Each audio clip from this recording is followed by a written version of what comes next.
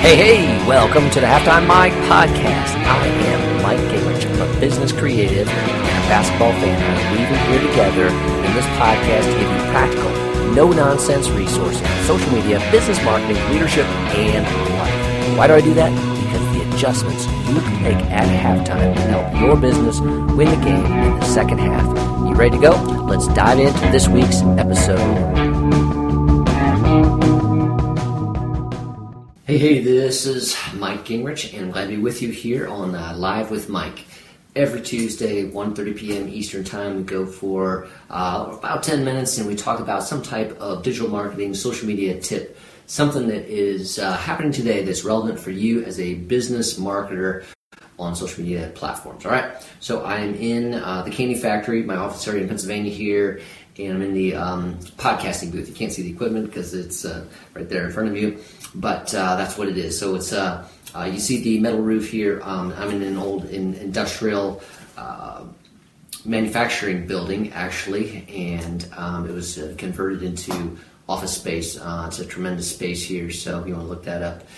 Co-working, great. So I work with, on any given day, there's probably 25 businesses in here plus, and we share space, we share office rooms. I have to, you book these things out. It works well. But today I want to talk about the latest social media digital marketing tip that I think is important for you, and I actually have two of them, and they just come from experience. 2 phone calls, all right? Actually, 1 phone call and 1 social media message on Facebook kind of thing. So the first one was a phone call, and the gal says, I talked to Mike so-and-so, and he recommended you, and he said that you're the man to talk to if I want to get my business on Instagram.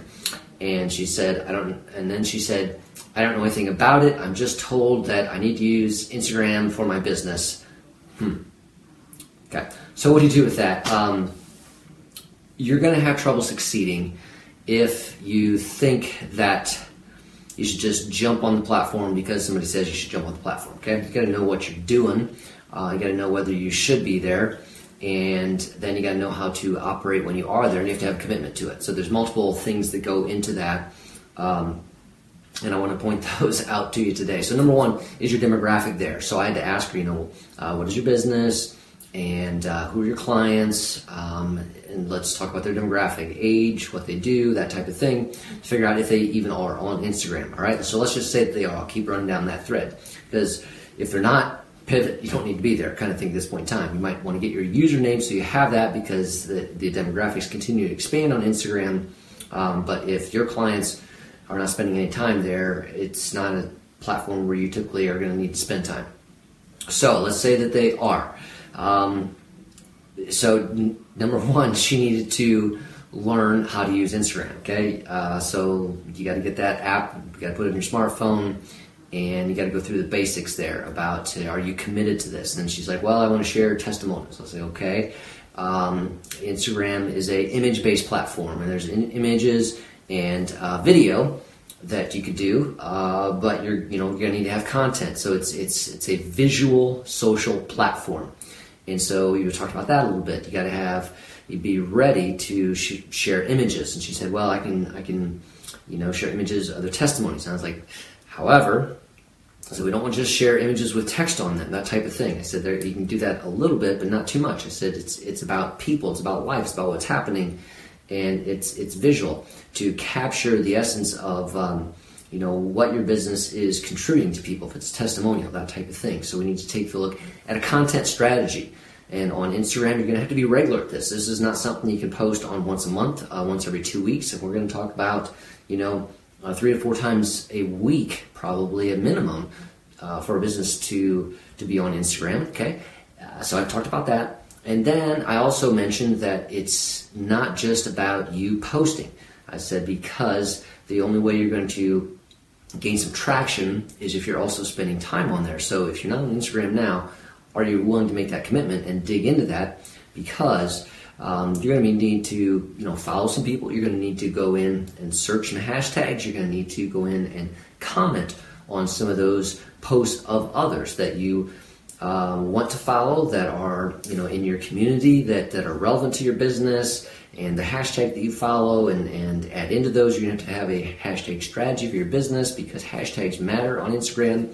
That's one of the latest developments, that people can follow a hashtag on Instagram, and then they will see posts in their news feed of that hashtag. And so for a business to know, what is an important hashtag for them to use, not just one that's their business or their product, because maybe nobody's going to be searching for that, but something that's relevant to how their product is used, or the community that they're in, the city that they're in. It's going to be important to gain exposure. So you got to think about those things. So she said, I want to be on Instagram because somebody told me you need to be there. That was my answer to her, that you got to think through those pieces, and that's important. Okay, the second one is a more practical tip, and that is, I have a friend who runs a nonprofit, and their story was carried by another larger entity that's in media, and that entity, did a video of the interview for him, and so they carried this on their website. The third party here did a blog post with the video, but the video is kind of the centerpiece of this, and they shared it on their Facebook page, and then he shared that post on his Facebook page, and it was a post with a YouTube video. So if you know anything about sharing a YouTube video on Facebook, it's not the ideal because it won't pull in the video, it won't pull in the images. It's just a text that it highlights what the title of the video is, a little bit of the description, and it links off to the video. So it's not ideal. Facebook does not play well with YouTube video because they're competitors. Facebook wants you to use Facebook video. So he had this on his profile, and he's trying to showcase, hey, this was a cool thing, and this is what they carried, this is what they produced about us, and have a look at this. And it works, but it doesn't work as well as it could have. And so I said, okay, let's take a look at, can we get a hold of that video? So lo and behold, go over to the blog post, and this company allows you to download the video from that they did of him, this interview process there. And I said, all right, that's a great asset, because let's get that video. And then I said, I want you to load that to two different places. I want you to load that to YouTube, on your YouTube channel, so it's there, highlighting their interview with you on your YouTube channel. And number two, I wanted to load it to your Facebook page. I want you to upload it there. And that way it's a Facebook native video, uploaded natively to Facebook, so it's going to be right there playing in the news feed, all the bells and whistles that Facebook gives you. And I said, that's important. I said, then you let me know when that's done. I said, I will help you get that on your website in a blog post, and we're going to embed that YouTube video there. Okay, I'm using the YouTube one on the website. So that is much better than just sharing someone else's YouTube video, okay? Just with the way Facebook works with video. And so I don't want you to miss the opportunities that you have to do things well, to get the most traction, because sharing a YouTube link on Facebook is just what it is, a link. Won't get as much reach, won't get as many eyeballs, will not go to all your fan base. Uploading your own video onto your Facebook page will get more reach, will get gives all people the bells and whistles to be able to play it, to see it in the news feed, easy access to it, more metrics on that for you, what's happening with that.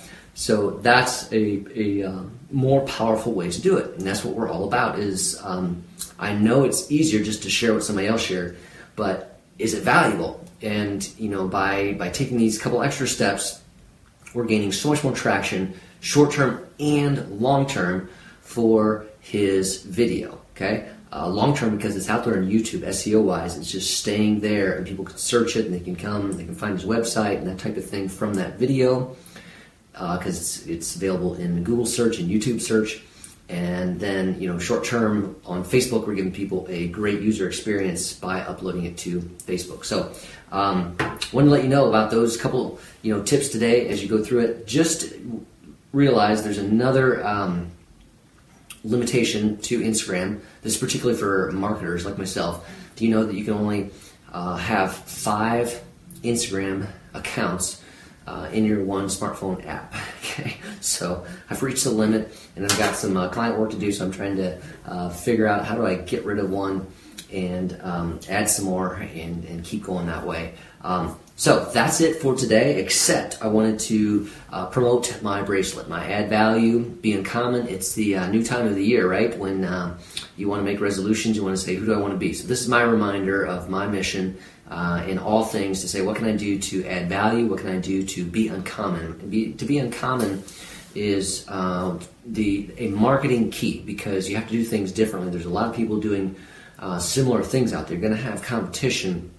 People will choose you because they know, like, and trust you if they see you for who you are, uniquely you, uncommon, different, being your own individual, how you're going to come across. So I put together bracelets like this, and it's actually a fundraiser for my nonprofit, iGiveGlobal.org. iGiveGlobal.org, and you can purchase them there if you go to the shop. But for me, it's a reminder as I get started this year, how can I add value? Hopefully this added value to you. Free tips, no charge, and hopefully it'll improve your game on Instagram. It can improve your game on Facebook and give you a tip for YouTube and what to do with the video, how to share it, what to share, and we'll go from there. All right? So if you have topics that you want me to cover, social media, digital marketing, leave me a comment here and note, what you have questions about, and that might be a topic for a future episode of Live with Mike. All right, this is it for today. So you take care, go add some value, be uncommon, have a great one. Alrighty, thanks for listening to this episode of the Halftime Mike podcast. Remember, what you do in the second half will change the outcome of the game for your business. What's the next step you need to take today to act on? Does your business need website software tools or social media help? Come on over and visit me at MikeEnglish.com. I'm also available if you want me to speak at your next event. Visit MikeEnglish.com/speaking to learn more. Join me again for another episode of the Halftime Mike podcast, because I am your no-nonsense guy, adding value to you to help you win the game in the second half.